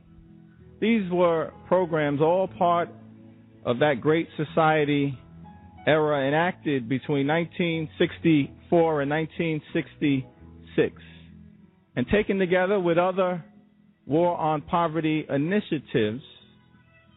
They managed to rescue millions and millions of Americans from their impoverished condition and set them on a pathway toward the middle class.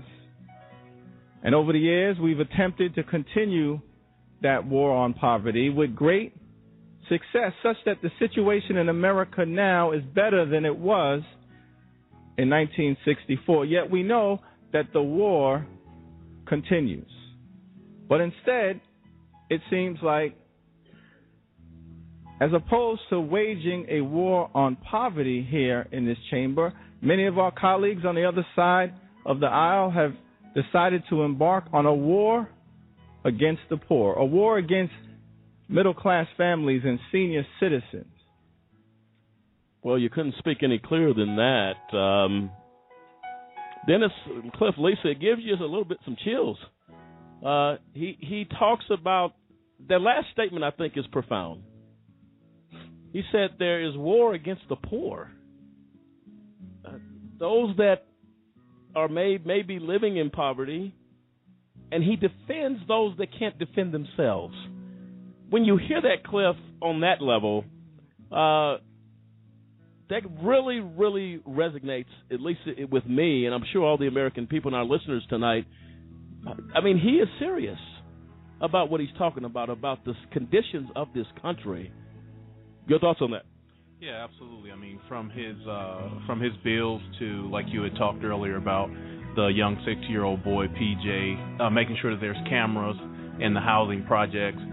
He goes on to make sure that there are lockable doors in the housing projects, to make sure that that there's tax breaks and benefits for people who are living in housing projects. And what it speaks to is his connection with the American people, that it's kind of like the underdog. This is the person that may not have as much as the next person in the middle class, or not even getting up to the middle class. I mean, these are people that sometimes just need a hand, not a handout, but a hand to say, I need help. I'm doing what I can. I work 2 jobs. I might be a single mother. I might be a single father. I have a couple kids. I need someone to watch them while I'm at work. He's putting into law. He's putting acts out that says we are here as members of Congress to be a helping hand, because we understand that this part of America cannot be forgotten. I mean, the kids that are getting aid now are the children of the future, are the ones that may grow up to be the next president of the United States, may grow up to be a member of Congress, and need to understand that when they needed a hand up, that the members of Congress was there for them, and that is what their duty would be, is to help their fellow man. I mean, and it doesn't get any better than that. When you talk about the human spirit of America, and that is reaching out and making a difference, a little bit about the man, Congressman Jeffries.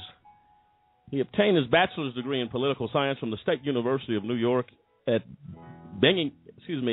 how do you pronounce that? Binghamton. Apologize for that. Where he graduated with honors for outstanding academic achievement. He then received his master's degree in public policy from Georgetown University.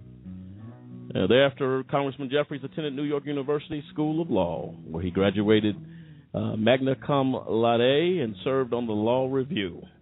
Following the completion of law school, Jeffries clerked for the Honorable Harold Baer, Jr. of the United States District Court for the Southern District of New York.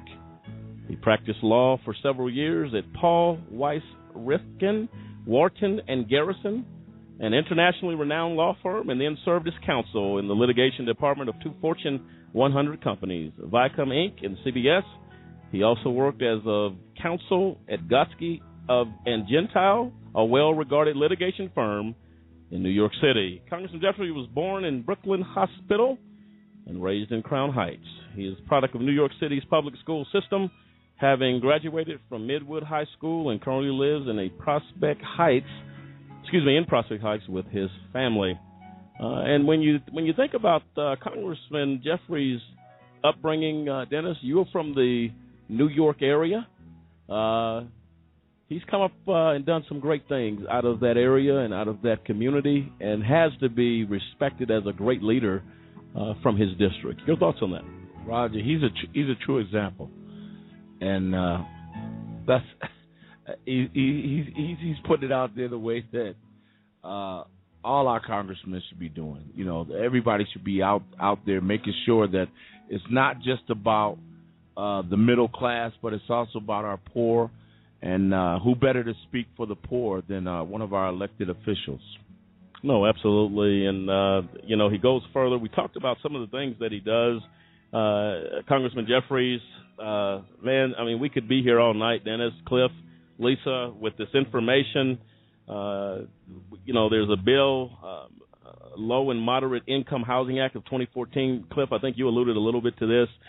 Bill amends the Internal Revenue Code with respect to the low-income housing tax credit to provide that qualified low-income housing project is eligible for the credit of 50% or more of the residential units in such projects are both rent restricted and occupied by individuals whose income is at least 50%, but not more than 120% of area median gross income.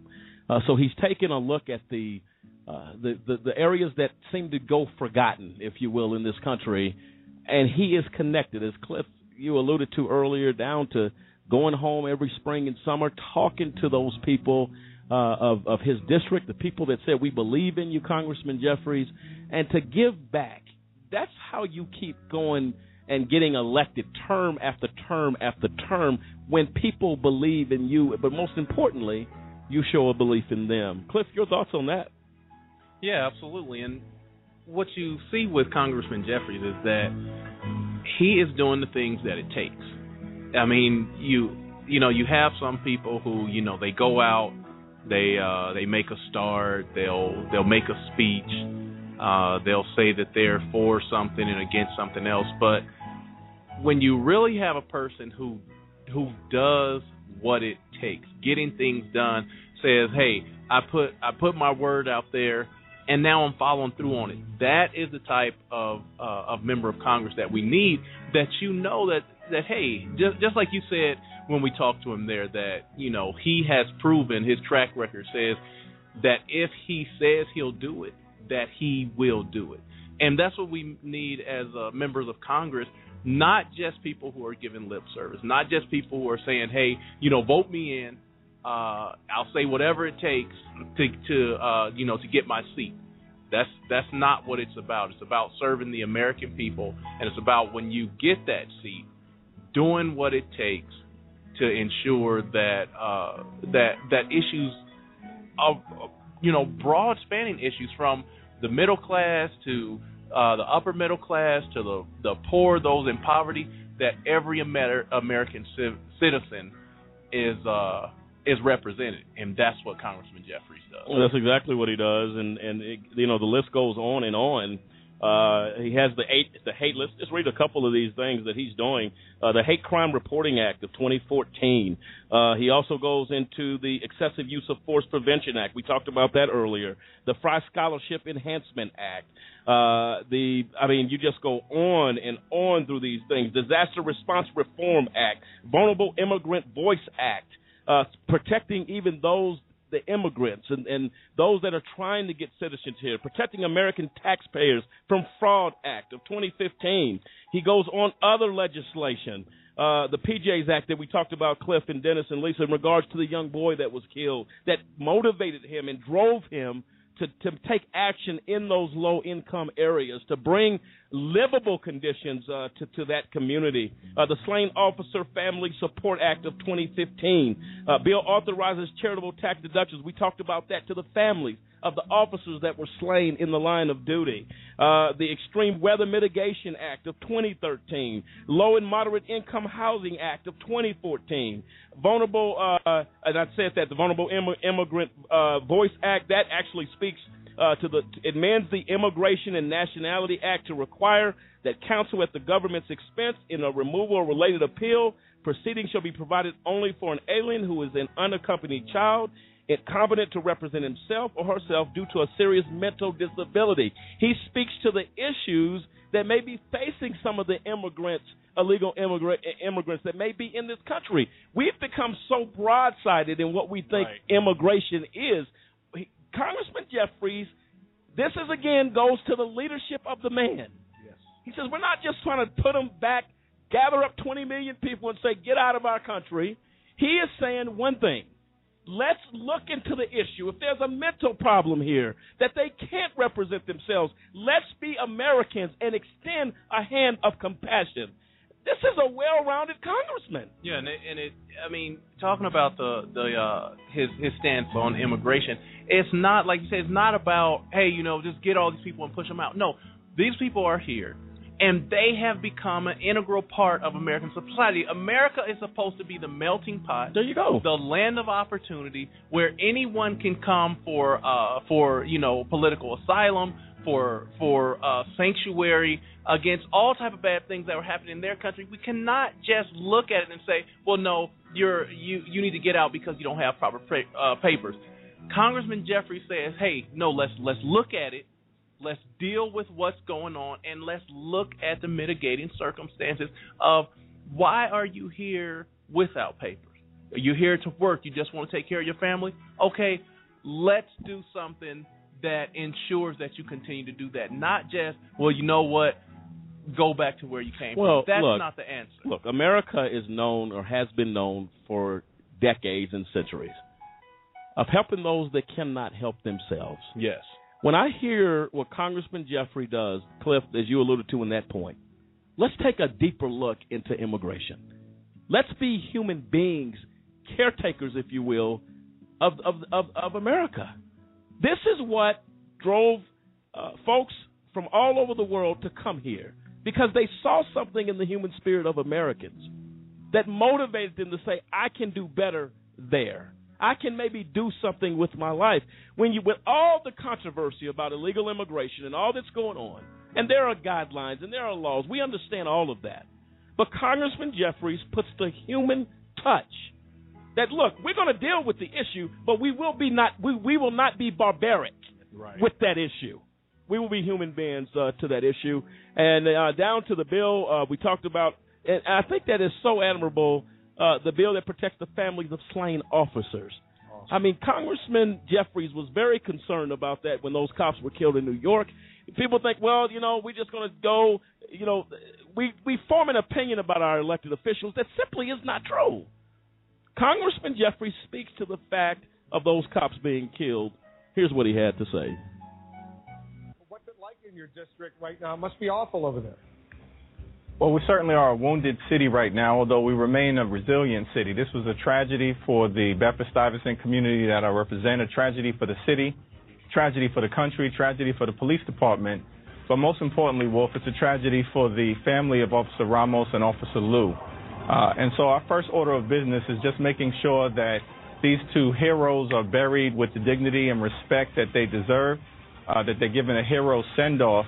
And then we're going to have to come together as a city to repair the damaged relationship between the police and the community so that we can make sure that there's an appropriate balance between effective law enforcement. We support the police department. We need the police department. But we also want to make sure that there's a healthy respect for the Constitution, for the civil rights of all communities. As you know, the police officers, the police union, they are really angry at a lot of the statements that politicians have made, not only the mayor, but the attorney general, even the president, presumably you as well, for the aftermath of Ferguson, the aftermath of Staten Island, where there seem to be statements very critical of law enforcement. Let me play a little clip. Here's a clip of an interview you did with our Christiane Amanpour, and I want you to give you an opportunity to give me some context of what you were saying. And I was really struggling as a father as to what to say to my oldest son in particular about what this verdict or failure to indict means in terms of his everyday interactions on the streets of New York. I was actually comforted by the fact that I called and he got home safely. And I've got to worry every day about what could happen to him, not just from the robbers, but from a bad apple on the police department.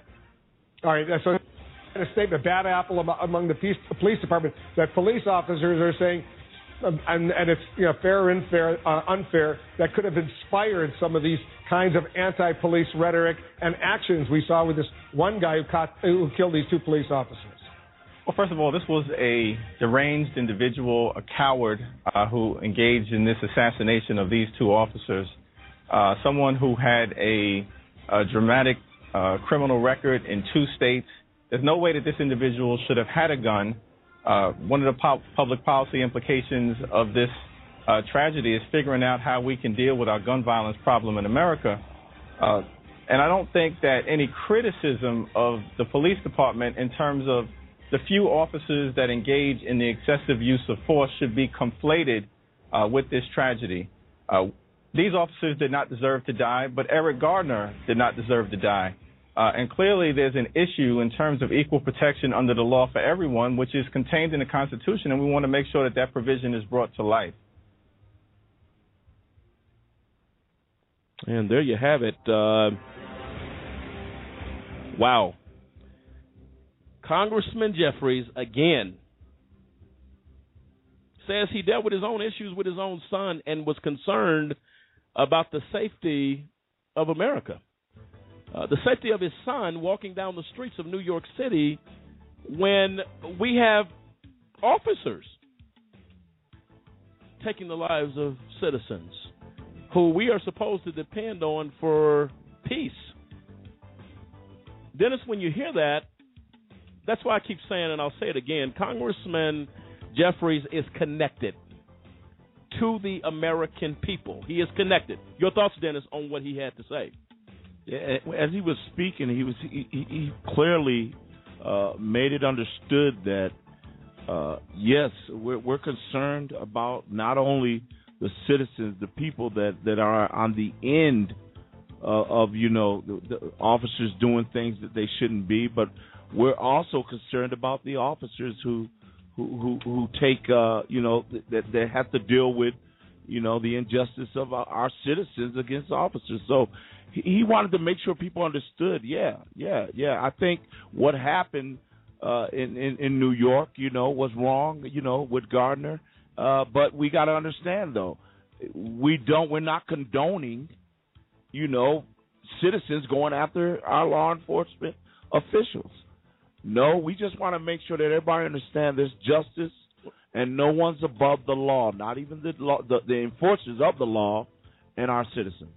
Yeah, and it's common sense.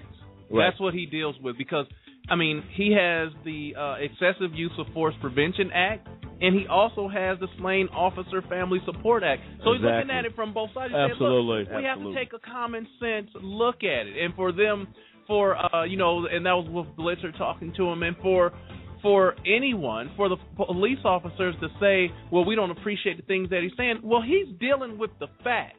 He's dealing with the fact that there was a man, Eric Gardner, choked out in the street and killed by a police officer. So is he concerned for his son's welfare? Absolutely.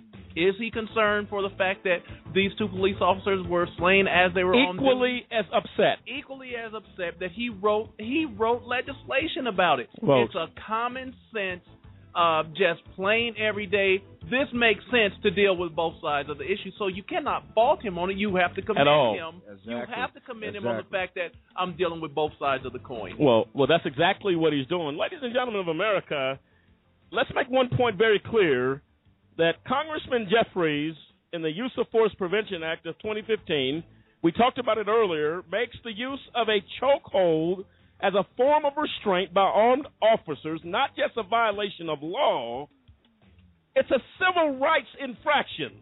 Now, if you want, I tell you right now, no police department, no law enforcement, they definitely don't want to hear the words civil rights violations. Right. That's something that they do not want to hear. Again, Congressman Jeffries, a leader, knows exactly what he's doing. We're not only going to say it's a violation of law, we are going to say it is a civil rights infraction on the rights of Americans.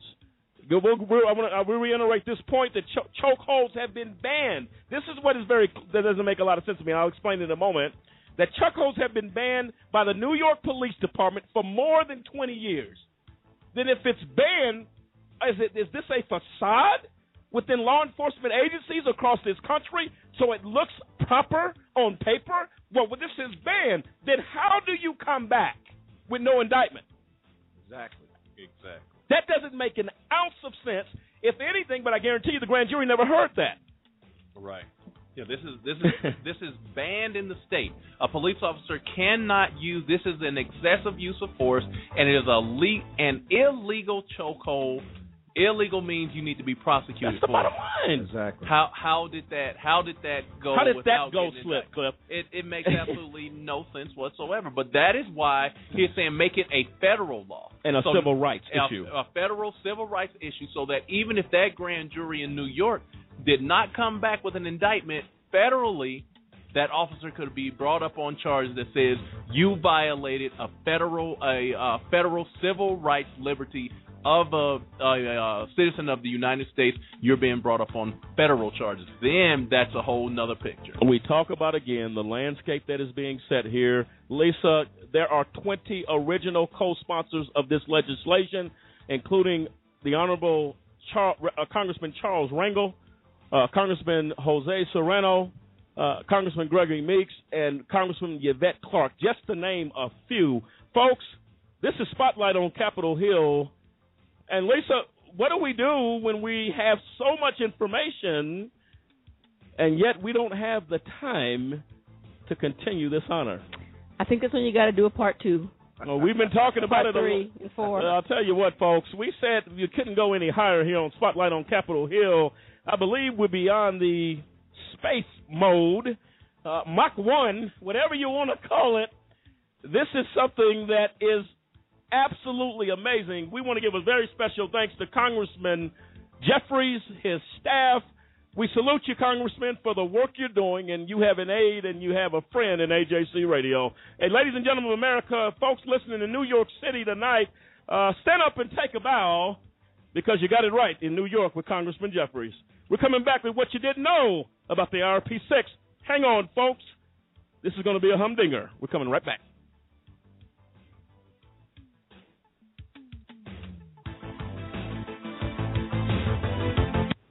Bart police officer who shot and killed a man. When I first saw the Oscar grant footage, like a lot of people here in Oakland, I was outraged. As soon as I heard about it and I went online and I seen what had happened, tears came down my eyes. It was something that was very alarming as a police officer and as a citizen of Oakland. It was like such a blatant murder.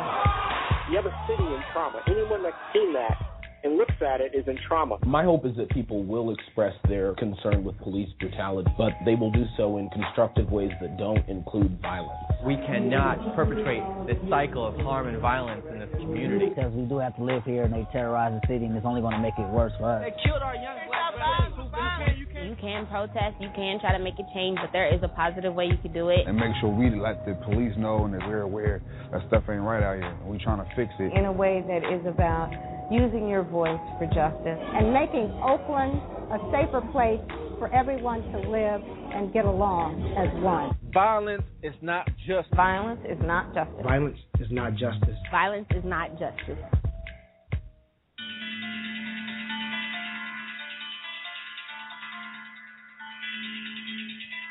Welcome back, ladies and gentlemen. This is AJC Radio, Spotlight on Capitol Hill Thursday. A very special thanks to Congressman Hakeem Jeffries for the interview that he gave us in Washington, D.C., an extraordinary man. If you want, please go out to ajcradio.com. You can hear the entirety of this program and others as well. But when you hear that sound, there's something going on that we're getting ready to talk about. And what is that? And this show, as we have alluded to before, deals with a very important issue, what you didn't know about the IRP6. Every show is dedicated to the patriots of America who sit wrongfully convicted in a jail cell in federal prison for a crime that they never committed. We recommend and direct you to change.org and search IRP6, sign the petition as we ask President Obama to grant clemency to these men and these patriots of America. Who are they? They are David Banks, Gary Walker, Dave Zerpolo, Kendrick Barnes, Demetrius Harper, and Clinton Stewart. And I'll tell you right now, folks, we are going to get into that. And what you didn't know is a very important segment. And let's get ready right now for what you didn't know about the RP6. Some people think that business is a game. And what we have learned is that business actually is war. When they wanted people to sign non-disclosure agreements and all that kind of stuff, sometimes they didn't want to do it. It's strange to me. I think it's still strange. It absolutely makes no sense. Is this really real? Is this happening?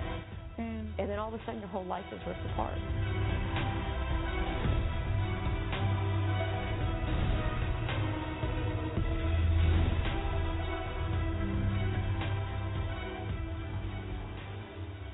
What we have learned is that the IRP6 story was supposed to be the American dream is an American nightmare. They were floored that they were even being raided. It became very clear that the court-appointed attorneys were not working for the guys. And it seemed like in many cases that they were collaborating or working with the prosecution. We constantly hear in the news, every week you're going to hear about another person wrongfully convicted. And this is a unique case in the sense that you have 6 businessmen that have been wrongfully convicted. Well, ladies and gentlemen, we will ask the tough questions. We will seek for answers that are being avoided. Tonight, what you didn't know about the IRP-6 is that intellectual property was taken in the raid on the IRP-6. Cliff, tell the folks about it. Yes, during the raid, when the FBI came in and their search warrant laid out that they were supposed to be collecting, documentation, contracts between the staffing companies and IRP Solutions, and financial documents. Now, when they came in, there's a filing cabinet that said financials. They never touched that for the whole 14 hours that they were there. Left it in the middle of the floor, never opened it up. What they did do is go out and copy every computer in the building. Every developer's computer, every server, the computer for the janitor, the computer for the security guards, every one of them. On those computers, they collected intellectual property. These are patent applications. These are engineering documents, developer notes, things of this nature. Those things have been taken and have not been returned to IRP Solutions attorney. 6 motions have been filed with, of course, Judge Christine Arguello, saying, return this property. It is the property of IRP Solutions, not of the federal government. And as we talked about this issue, with Spotlight on Capitol Hill with Congressman Jeffries, intellectual property is a serious issue when you're dealing with these are business processes, business rights, business secrets that should not be held by the federal government. That is a part of the law. Judge Christine Arguello is not responding to those motions to ensure that Assistant U.S. Attorney Matthew Kirsch returns the IRP Solutions intellectual property. It's been sitting there. You're talking about over 10 years. And I'll tell you, folks, the protocol, if you will, is that that property should have been returned. We are talking about intellectual property. We're talking about personal diaries. We're talking about an infringement of the rights of American citizens. And you kept the information. That is not the law. That is actually violation of law. Judge Christine Arguello is on a roll, if you will, of breaking the law. She is a perpetrator of justice, and there are many others with her. We will continue to ask, and we ask Congress tonight, those of the Intellectual Property Caucus, those folks who are basically in office to address these issues. We plead with you tonight to look into the 10th Circuit, from the district court to the appellate court. Violations of law continue. I'll tell you right now, no one has a right to remain silent on these issues. This is what you didn't know about the IRP-6. Lisa, the perpetrators of justice, who are they?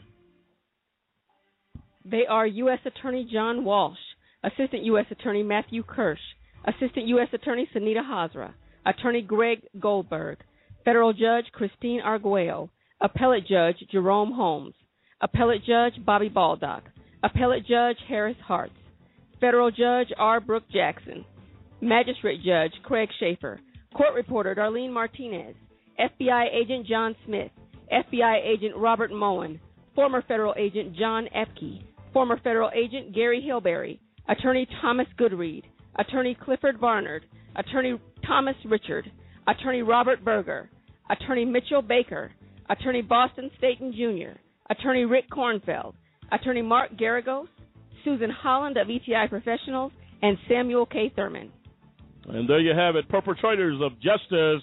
And, folks, definitely go to AJCradio.com. You can hear this program and all of our programs, The Spotlight on Capitol Hill. We're going to tell you and ask you, not tell you, we're going to ask you politely to go to change.org and sign the petition for the IRP-6. Who are they?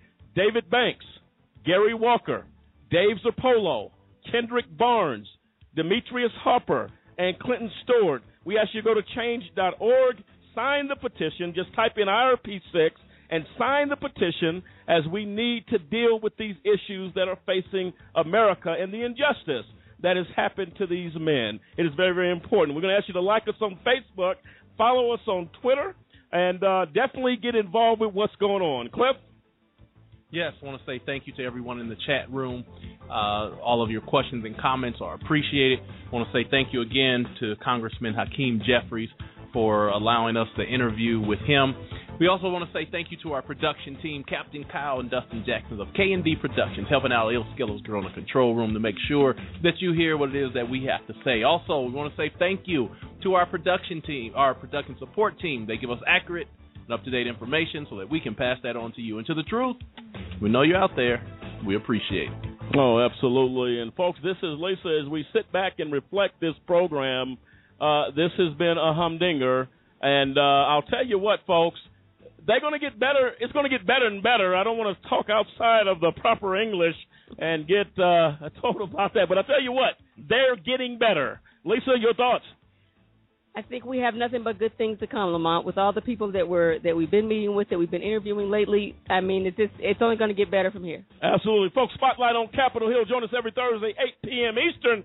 Ladies and gentlemen of America, as we get ready to seek for justice, bringing the message of justice all around the world. This is Spotlight on Capitol Hill. Good night, America. We'll see you next time. Good night. Good night.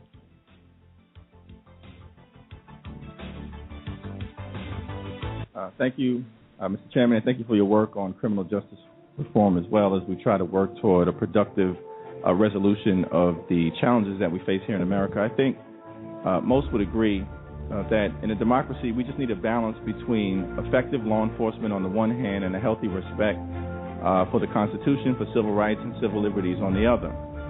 And what people want in inner city communities like those I represent, or as Sheriff Clark would refer to it as the ghetto, what people want is to make sure that the constitutional principle of equal protection under the law applies to everyone.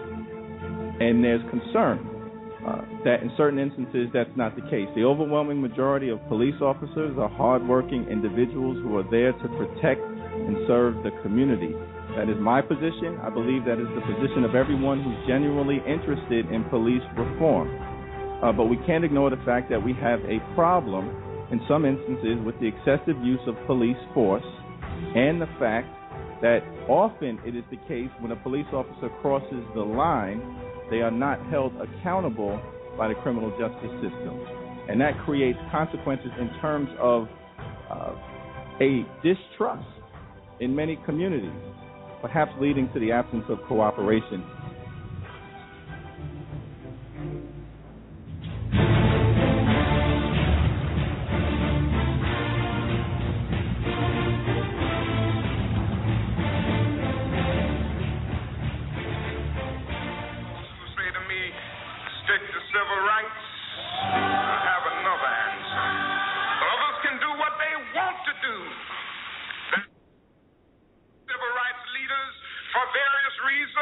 Refuse or can't take a stand or have to go along with the administration, that's their business. But I'm afraid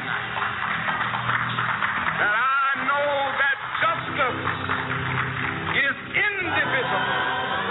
Injustice anywhere is a threat to justice everywhere.